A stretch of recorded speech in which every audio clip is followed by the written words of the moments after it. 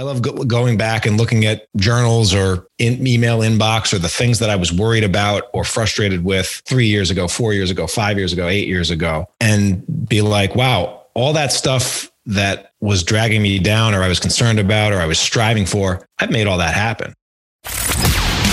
Welcome to the Under the Mask podcast, where we discuss the super process behind superheroes. Not just superheroes, aliens, horror, thrillers. If you can find it on a comics page, you can find it here. Here, you'll learn how to make comics, from the initial outlines, scripts, and artwork, to printing and putting the final book in a bag and board. For many years, Bill Colomb has written his book, Kinetic, and sold thousands of copies across the nation. And now we're inviting you along for an inside look to the comics process. If you're a fan of comic books, a total process junkie, or just looking for more insight into launching your own book, you're in the right place. This is the Under the Mask podcast, and this is Bill Colomb.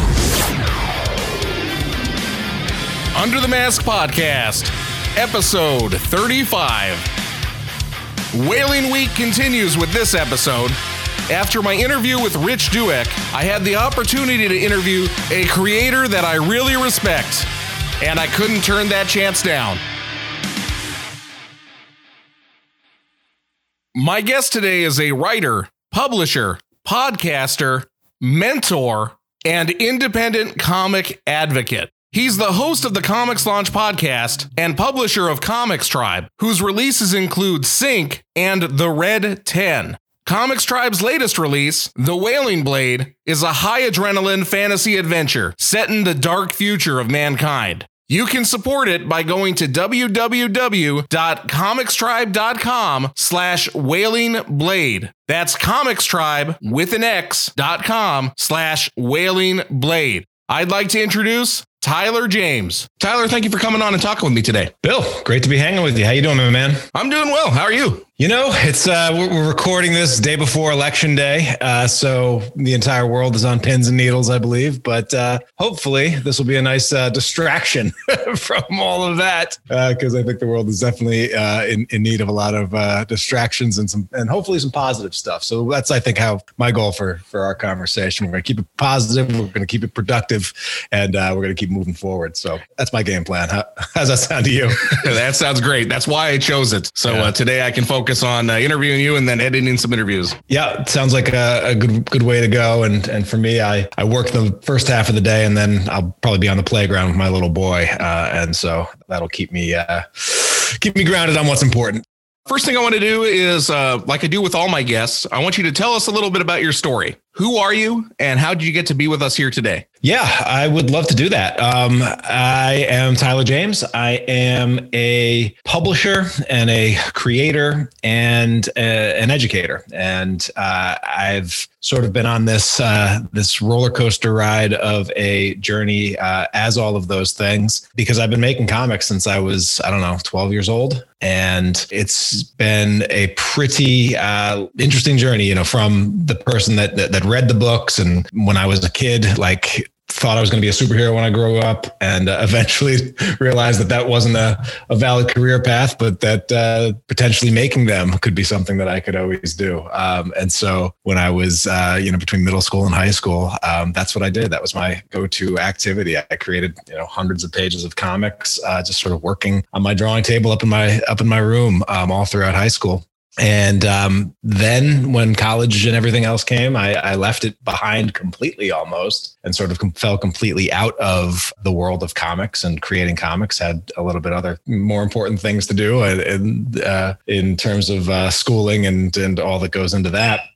Around 25, 26, I recognized there was this massive creative void in my life. And it was a class that I took on a whim to learn the art of comic book script writing after having, been a self-taught creator doing, where I was sort of like, you hear like seat of the pants writers or whatever, people that like don't really outline, don't really do stuff. They just kind of go in it. Well, I was a seat of the pants comic creator where like I would just start drawing on a page and I never actually went through a process of writing a full script and doing that stuff. And so it was actually a script writing class that brought me back into the world of comics in my mid-20s, filled a massive creative void that had been left when I had sort of left it. And I've been doing that ever since. And so in 2001, we launched Comics Tribe, which was intended to be both a self-publishing imprint for the books that myself and co-founder Stephen Forbes and some other creators that we'd sort of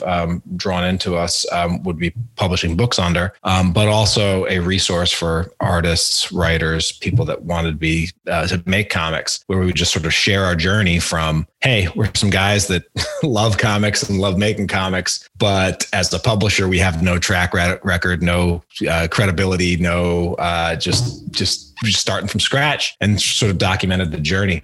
And so, fast forward nearly a decade later, Comics Tribe has had hundreds of thousands of books printed and published and distributed out into the world. Done over $500,000 in funding on Kickstarter. This is our 21st launch that I've been a part of. And I've also, through that time, learned a ton of lessons, learned about how powerful Kickstarter was. And that was what really encouraged me to start the Comics Launch podcast and what has become the Comics Launch Pro community for creators, because Kickstarter was sort of like that key catalytic ingredient that helped everything else with the Comics Tribe publishing endeavors level up. And I've seen how powerful it can be for other creators like yourself and others to really level up their ability to get books made and out into the world. And so spreading that message has been something that I've been doing for the last 5 years. And I've never been more passionate about it, because I've seen the massive effect that it's had, the ripple effect that it's had through the greater comics community, and more of that, please. So that's sort of who I am, where I've been, and what I'm all about in a nutshell. I don't usually do this, but I'll talk about where I knew you from before I even met you. Was that old Comics Tribe website, and one of your articles was the ISBNs, UPCs, and barcodes. Oh my. Yeah. Which was my go-to when I didn't know anything about creating comics. And I was looking about how do I get a barcode? How do I get a UPC? That was one of the first things that popped up in Google, and read through that. And then the old Comics Tribe stuff, which had been published, 2013 or so. And just going through all the old articles and stuff. And I learned so much from that website. Yeah. I mean, it's funny, that barcode article is like the most read thing, one of the most read articles on the site, because I remember when I was trying to figure that thing out, I'd never really thought about, all right, all of these, quote unquote, real comics have barcodes, but how do you get one? Do I need one? When do you need one? What do all those numbers mean? Turns out they actually mean stuff really important for retailers and for Diamond, but do we need them? All these questions that came up, and I couldn't find good answers for them. So I sort of went out and compiled an article. And at conventions, like I can't tell you how many people have come up to me and said, like, hey man, thanks you so much for that barcode article. It's funny, there's certain things that, that really resonate. It's never the thing. It's never the one thing that you think it's going to be like, but I'm glad that's what brought you in, because there really is, there's so many great articles on that site. And it was, like the site, the Comics Tribe site itself has sort of a full, it's basically like a master's class in writing comics that was created over the course of several years by Stephen Forbes. And, Steve, like in the early days of Comics Tribe, he really helped from the content side keep things going. He was doing like 2 articles a week for, I think, several years, which is and not light articles, like really in-depth articles on the art of comic book script writing. And then he also had a series called The Proving Ground, where he would just edit real scripts that were submitted by creators out there. And I know, like, it's funny going back through the archive of sort of young, no credits to their name writers that had submitted to Proving Grounds, and now seeing all these sort of creators' names that, hey, this person has gone on to raise 10,000, 20,000, 50,000 more on Kickstarter or get picked up by different publishers. It's cool how you see those articles and things have a long lasting legacy. We could talk about this literally all day, but I want to talk about The Wailing Blade. Yeah, I'm excited. I'm excited to talk about this book. It's been a long time coming, actually, and so it's so exciting to have it on Kickstarter now and to be assembling the collection that we're assembling for it. We spoke with Rich Douek earlier about Wailing Blade, but I'd love to hear about it in your own words. Wailing Blade is available right now on Kickstarter. You can find it at comicstribe.com/Wailing Blade. Tyler, what's the quick pitch for Wailing Blade? And tell us about the series. Yeah, so Wailing Blade is a dark sci-fi fantasy series. Essentially, it focuses on this character, Tycon, who is a sort of a bandit prince who is, one of the few sort of groups that is rebelling and trying not to live under the thumb of what is essentially an oppressive regime led by a guy known as the Tyrant. They do raids. They try to steal like technology and things and just sort of cause havoc for the Tyrant. Sort of a little bit of a Robin Hood sort of deal. On one of these raids, Tycon's father is captured and so and set to be executed by the Head Taker. The Head Taker is one of 7 legendary executioners that carves up the land and travels from town to town administering the Tyrant's justice. And so Tycon hatches this plan to ambush the Head Taker en route to execute his father and steal the Wailing Blade and use that to release his father. And of course, the plan goes horribly wrong and sets up a massive clash between multiple executioners in this world. And so it's sort of like if you can imagine He-Man Masters of the Universe in a brutal, bloody Mad Max world that's like, so far into the future that mankind has already like conquered the world and then a future dark age has come. And so, we see like the relics of ancient technology and is almost like items of mysticism in this world. So yeah, it's this fun fusion of sort of almost a heavy metalish dark future feudal world, but with technology and because it's Rich Douek, there's going to be some twists, some turns, a just real like Rich doesn't waste words in his scripts, and honestly, he didn't waste words with his pitch either. This Wailing Blade was actually one of the very first pitches that I accepted as a publisher of Comics Tribe, and because we're a relatively small bandwidth operation, because we don't have unlimited resources to publish and fund all kinds of books and unlimited time resources as well, I've been historically very picky about the pitches that come through. But this was one of the rare exceptions where Rich sent over a pitch without any art and with a single on a single page. And I'm like, I want to see this book happen. I need to see this book happen. And I'm like, I love it. Let's make this happen. And actually, one of the things that we're offering during this campaign is a new print run of Wailing Blade #1, but we're calling it the Creator's Cut. And so that Creator's Cut is actually going to include that original pitch that Rich sent my way that I greenlit, and it'll also include the full script to issue #1 side by side with Joe Mulvey's line art. So it'll be just sort of an interesting, and it'll be in black and white, so you can just sort of see like what the raw Rich Joe collaboration looks like, just as close as you can get to just the raw pencils and inks. But, one of the lessons that I learned in as publisher, and I'm not sure if Rich got into the journey of it, but we had a great story, a great pitch by Rich, and I knew had a script, and then it was sort of time to pair it with an artist. And I had met, locally a really super talented artist that I thought would do a phenomenal job on this book if he could, if he was interested in it. And at first he was interested in it and started doing some concept stuff. And I was getting really excited and Rich was getting really excited. The problem is that, this artist had never drawn a comic before. He quickly discovered that the demands of doing a sequential art comic book miniseries versus doing spot illustrations, doing pinups, doing covers, it's a totally different ballgame. And so he started working on it and then decided that it just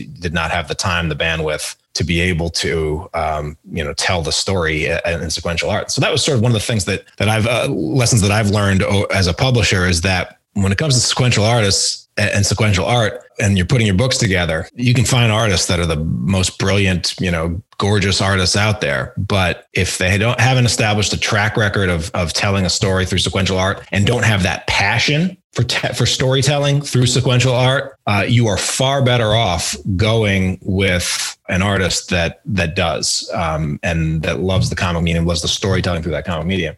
We had announced Wailing Blade like a long time ago. And then when the artist decided not to go with it, it just sort of sat on the shelf for a while, until I'm sure, Rich shared that over beers and a little bit of coaxing, he got Joe Mulvey to sign up on board. And once Mulvey was on board, it's like, okay, this thing is happening, because Joe is one of those storytellers that, Joe can make anything look awesome, but he's also really has that passion for sequential storytelling as a, avid comic book fan and everything. So it was a sort of I think, and this is also one of those things that I think creators have to never learn to love, but learn to accept and understand, is that sometimes projects don't work out the way that you think they're going to work out the first time. And sometimes you just need that extra element of time before it does come together. But now that the thing exists, now that we're putting it together into a gorgeous die cut hardcover collection, like, I can't imagine anyone other than Joe Mulvey doing this book.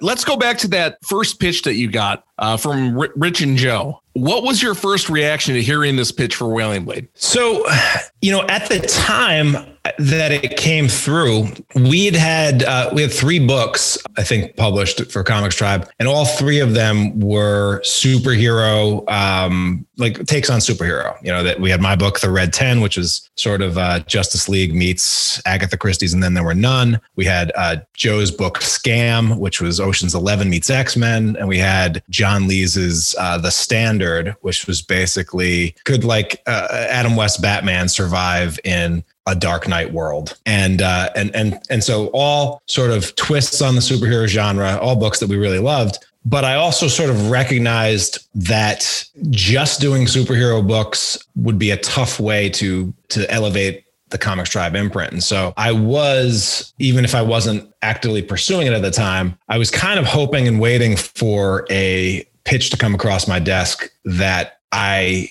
could we could sink our teeth into, make a Comics Tribe book, get our fans on board, but did not have to, sort of compete in the superhero space with the Marvels and the DCs of the world, and could live on its own thing. And so when Rich came it apart, I think there was just something about the world that he had that he had, sort of explained. I also, I spent a lot of time as publisher thinking about, the hooks or the entry points or the ways in. And so this concept of a wailing, like the Wailing Blade itself, a blade that screams louder than the victims it beheads, right?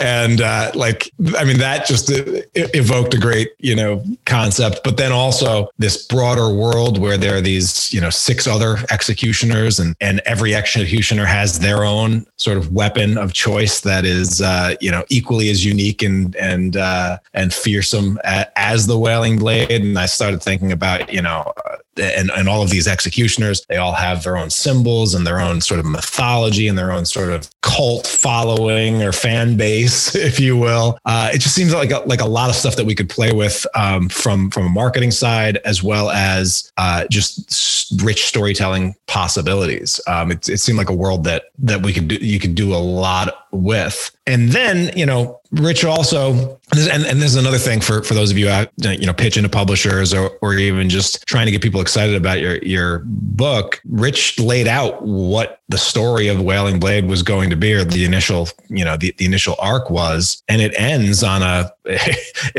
twist that I didn't see coming in the pitch.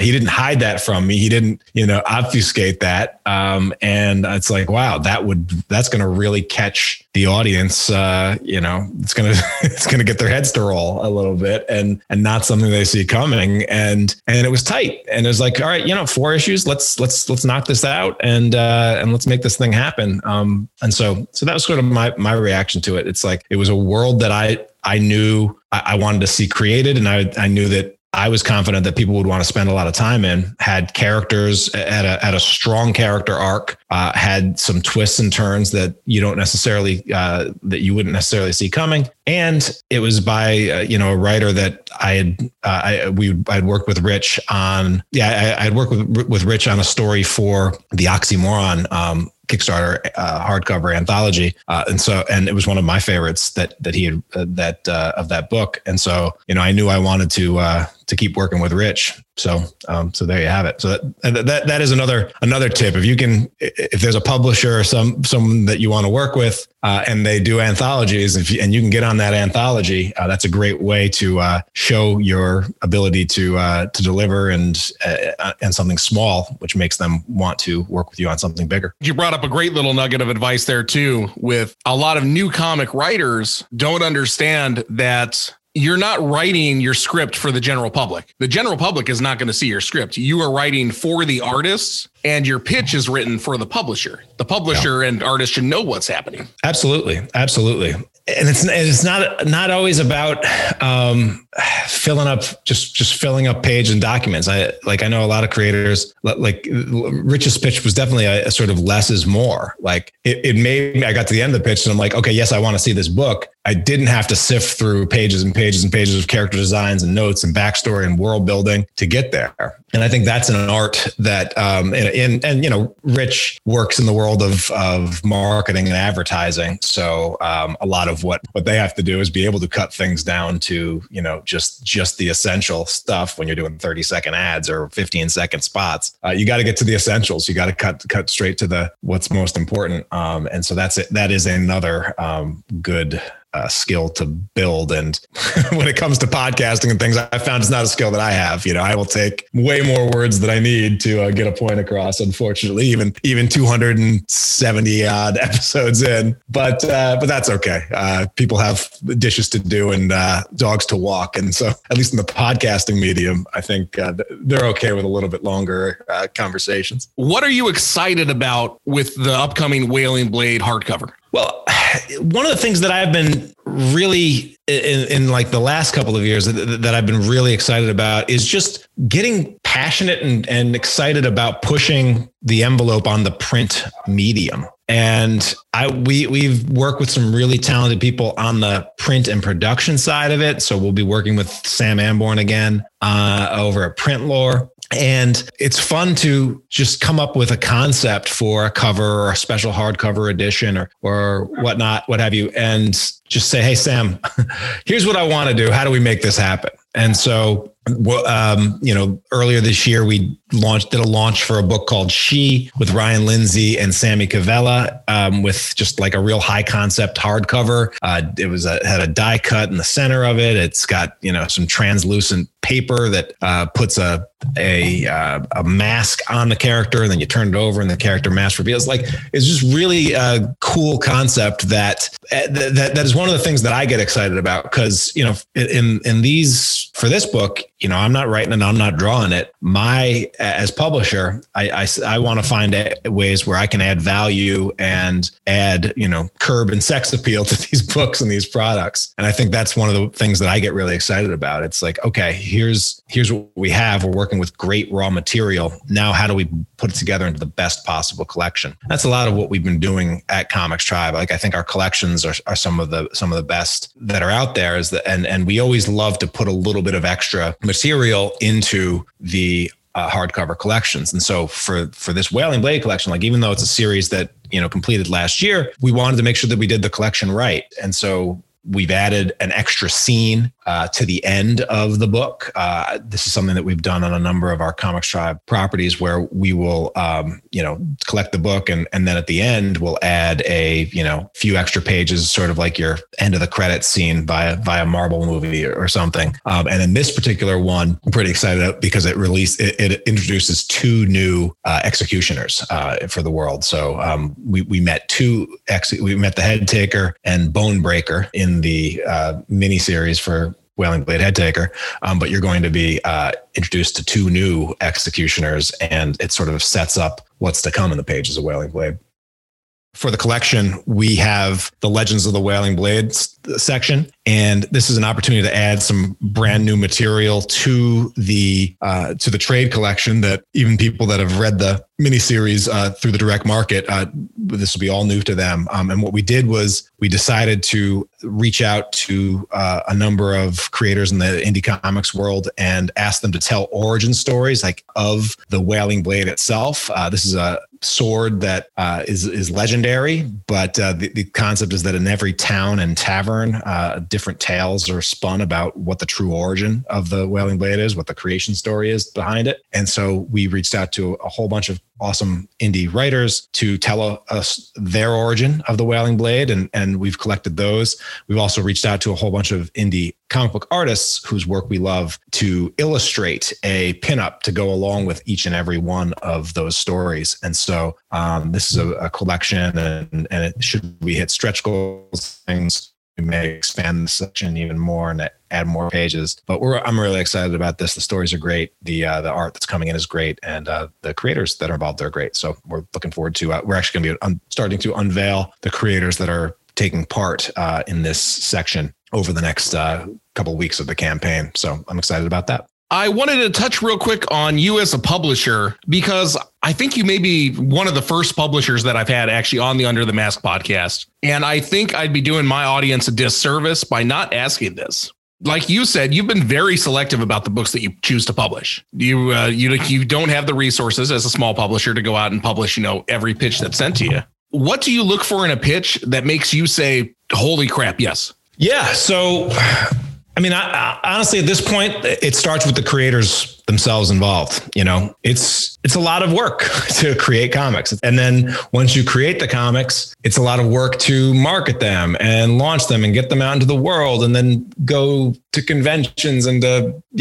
stand behind the desk and sell them. And so, at this point, the first thing I'm looking at is like, who are the people that are pitching me this book? And are these people that I'd want to spend literally hundreds and hundreds and hundreds of my future hours continuing to work with, whether it's 15-minute conversations via Zoom, or just in text message threads, or standing next to them for a weekend at a comic book convention. So that's first and foremost. The second thing is that do we already have the audience for this book? Because there are a ton of great pitches that I get pitched for, or pitches for, that I know could find a home somewhere, or, would in some cases crush on Kickstarter. But if we don't really have a home for that book, or if that book looks out of place standing right next to Wailing Blade or Sync or Oxymoron, if we'd have to go and build a brand new audience for that book, we're just not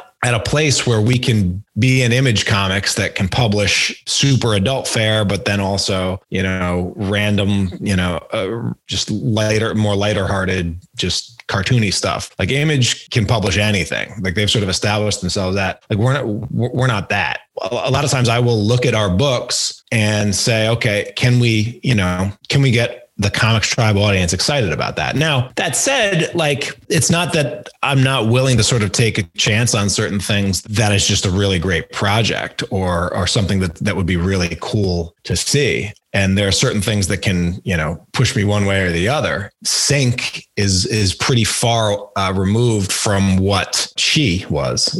She was a dark intergalactic bounty hunter book with bright poppy art by Chris Panda and written by Ryan K. Lindsay. But the benefit there is that, hey, we've actually done a couple books with Ryan K. Lindsay or had him on a couple projects before. Our audience is familiar with Ryan's work. And so it did not surprise us that book did as well as it did on Kickstarter with everything else that we have going on. So, it's not that we won't, take some chances or try some new things. The other thing is that success in one thing will potentially lead to success in another. And so whereas Comics Tribe started with 3 superhero books, we haven't put out a superhero book in years.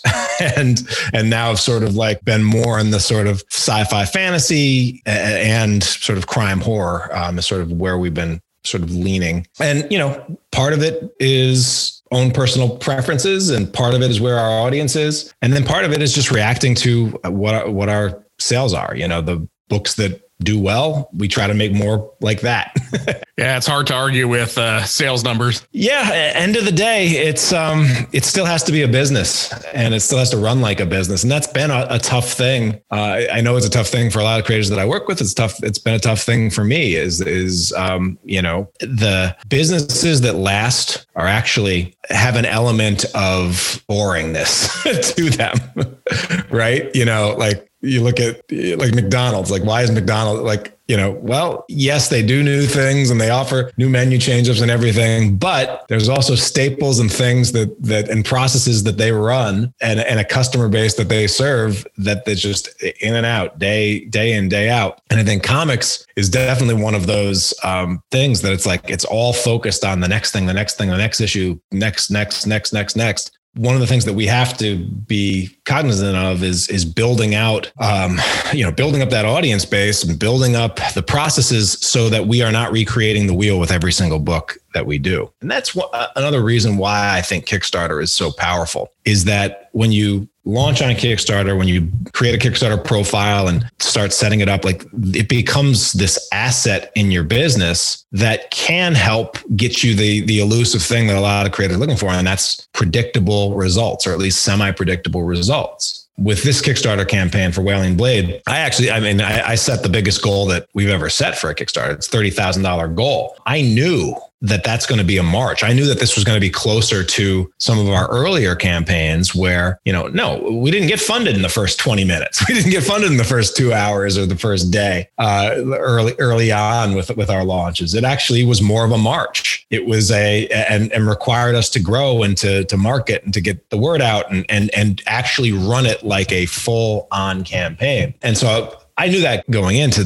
this launch and was something that I was actually, looking forward to doing it, because it'd been a while since I'd sort of done a more like aspirational, like this is a reach for us. This is going to be we're going to have to put everything on the line for this launch. And so it's actually been kind of an exciting experience to just go for a bigger launch on this. But the nice thing about having a Kickstarter account and building upon successful launch after successful launch after successful launch is that the first day, launch the Kickstarter, send a few emails to our lists, contact our customer base, make a few, posts on social media, and pretty reliably, there's, $10,000, $12,000 that comes in a rush on that first day. And that's not a Comics Tribe thing. That's a Kickstarter creator thing. Building up the asset of a Kickstarter account can be one of those things that makes your business a little bit more predictable and a little bit more, and works a little bit more like other successful businesses that maybe aren't as creative, but are successful. With Comics Tribe, what have been the biggest obstacles or challenges you faced, and how did you overcome them? Yeah, I think starting from obscurity and in a competitive market and not really knowing not even knowing what we didn't even know. One of the things that has served us well over the years is just going out there and documenting the journey. You can sort of see in the articles and the other things that we were putting out, there were certain things that we knew. And I've always been someone like that has been, as soon as I learn something or find something new, I want to teach it to a dozen other people, 100 other people, 1,000 other people. In high school, like one of my big projects that I did was how to create comics. I did a tutorial, like a 40-minute tutorial video on how to create comics. And so I've been doing this. I've been making comics and teaching about them for years. This wasn't a new thing for me, but we did that with Comics Tribe. And through sharing our journey, documenting the journey, it attracted a lot of creators and a lot of creators that ended up publishing with us and working with us and being a part of the tribe. So that's what I would say is being gracious about sharing what you know and being honest and humble about what you don't, and documenting the journey of going on the pursuit to finding those answers. What are the biggest mistakes that you see newer creators make? The number one with a bullet is the underestimation of how long it will take you to get your great idea in your head into a fully realized magnum opus out on the shelves.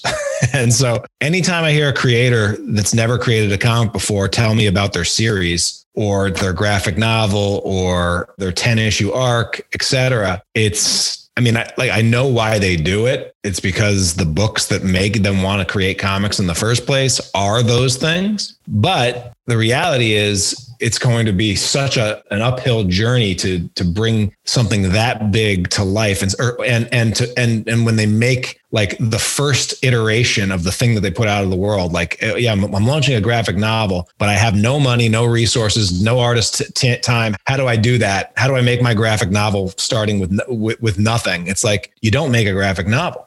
You do a page, you do 5 pages, you work with a dozen artists on super small stuff. You try to get into every anthology that you can possibly get into. Through that, you start building a little bit of a name recognition. You build a Rolodex of creators that like working with you. And you start seeing which creators actually, like, if you need a collaborator. And some, there's some artists out there, some writer artists out there that do it both and are phenomenal at both. And they have a little bit of advantage. But for them, you also want to start small and aim small, because if it takes you 3 years to put out a graphic novel and you're putting out nothing in between, it's actually that lack of launching and that lack of sort of exchanging value for value with an audience that will slow down your momentum, or that will stop you from getting momentum and stop you from actually building that audience. And so I want to see, most creators making smaller things more often, launching a couple times a year, really building that momentum, because it doesn't really take all that long for that momentum to build, especially when you have a force multiplier like Kickstarter out there for you. So yeah, working on smaller projects,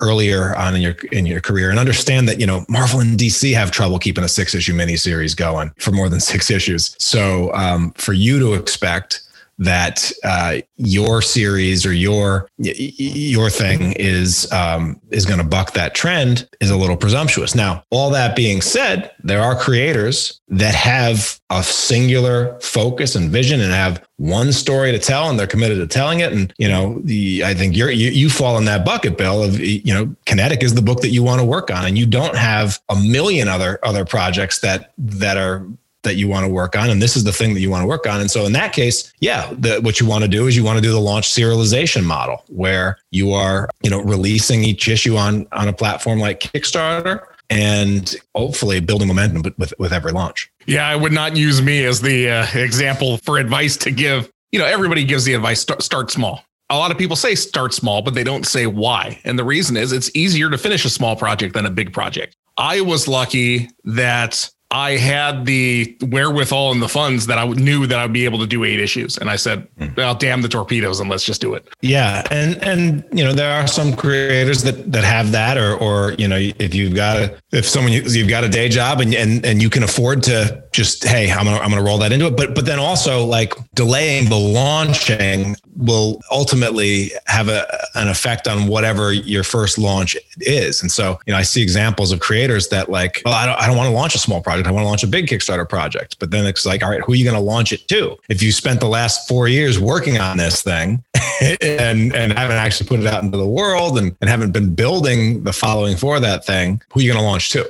That becomes its own little challenge and problem in and of itself. But it's hindsight is always 20/20, obviously, and it's very easy for creators that have been at this for a while to give you that advice. But know that when you hear the same thing a number of times, it's probably pretty solid advice from creators that are where you're trying to get. And the other thing that I will say is building your track record and your the muscles of being a finisher. Someone that finishes what he starts is so important. But it is a lot harder. And I have projects that still, haunt me that I could not have finished. And I would have been able to finish them if they were just smaller projects. And that leads perfectly into the next and last question. What is the best advice that you can give to someone who wants to do what we do? So the best advice that I would give is to really think about what it is, like to get really clear on where you're going.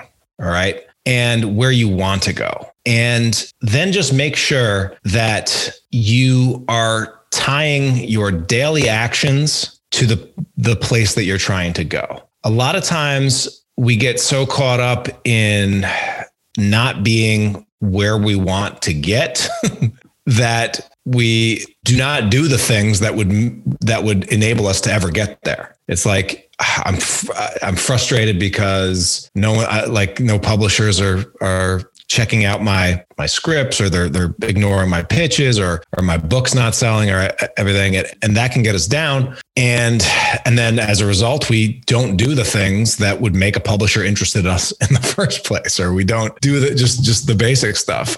And then the other thing that I would say is to look back, find areas and find ways where you're keeping a record of what you've actually accomplished and your progress. Because it's very easy to, and I see this happen with a lot of creators, even creators that have success on Kickstarter. It's like their first launch was this big struggle, and they succeed and they win and they get there, and then they launch again on the second launch, and maybe it only does a little bit better, or maybe it doesn't even do as well as that first launch. And they think they lost the magic or something. And they don't realize that, no, it's just every launch is going to be a little different. And you actually have you've come a long way, and I have to remind myself this because like as human beings, we are hardwired to look for problems, look for lack, look for scarcities, look for threats, and diminish the accomplishments that we've made. And so I love especially whenever I'm feeling down, I love going back and looking at journals or email inbox, or the things that I was worried about or frustrated with 3 years ago, 4 years ago, 5 years ago, 8 years ago, and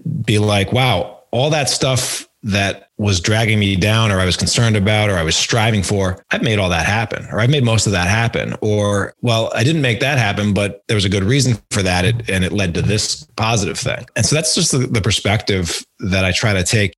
These obstacles today are going to be the wins that I'm going to look back on tomorrow. And I think that's a good way to keep perspective. And then it also helps me remind myself that the problems are never going to go away. Like, you're always going to have problems, because this life is like a video game where as soon as you congrats, you beat this level. Now you're on to the next level, and it's a little bit harder.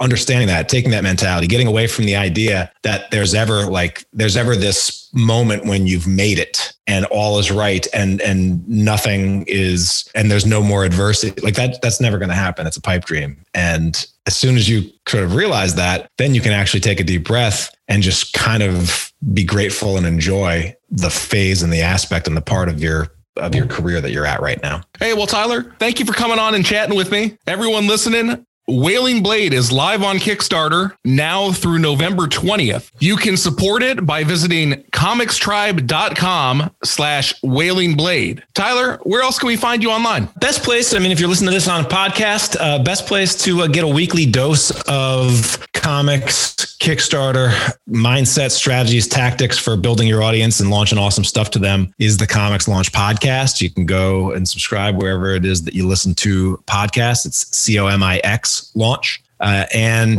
that's a great place to do it. I want to just, anyone that is listening to this is probably thinking about at least launching a Kickstarter at some point in the future. I put together a free class that you can check out at comicslaunch.com/class. And this is a training where I basically just walk through the 4 steps I take for every one of the comic book Kickstarter launches that I approach and that I've launched. And this is the 4-step process that I teach to all of the creators inside the Comics Launch Pro community. And so I put together a free training plus some Q&A that you can register for if you go to comicslaunch.com/class. Would love to see you at one of those upcoming classes. Again, absolutely free, and would love to help support you on your launch journey, because we really had a great time. There's over 300 projects in the comics category that are live on Kickstarter right now, and 75% or so of them are going to fund. And that's a great time to be. So it's a great time to be a creator. It's a great time to be launching. And so if I can help more creators do that, that's what gets me up in the morning. I also do have a Comics Launch Facebook group specifically for comic creators, successful comic book creators, crowdfunders. Go to comicslaunch.com/group, and that will bring you over to the Comics Launchers Facebook group. And that's another group that you can join for free. So hopefully between all of that, you should be able to get a message my way. And we'll be sure to have all those links in the show notes and description below. Tyler, thank you again so much for coming on and chatting with me today. No problem, Bill. Anytime. If you know a creator that makes comic books or any other media and think they'd be a good fit for the show, drop us a line at underthemaskedshow@gmail.com. You've been listening to the Under the Mask podcast with Bill Colomb. Welcome to the family. If you're a fan of comic books, a total process junkie, or just looking for more insight into launching your own book, you've found the right podcast for you. Thanks for listening, and make sure to like or leave a review. And we'd appreciate it if you'd tell a friend or two. To reach out, visit us at underthemaskpodcast.com. This has been a presentation of Why Comics. Till next time, this is the Under the Mask podcast, signing off.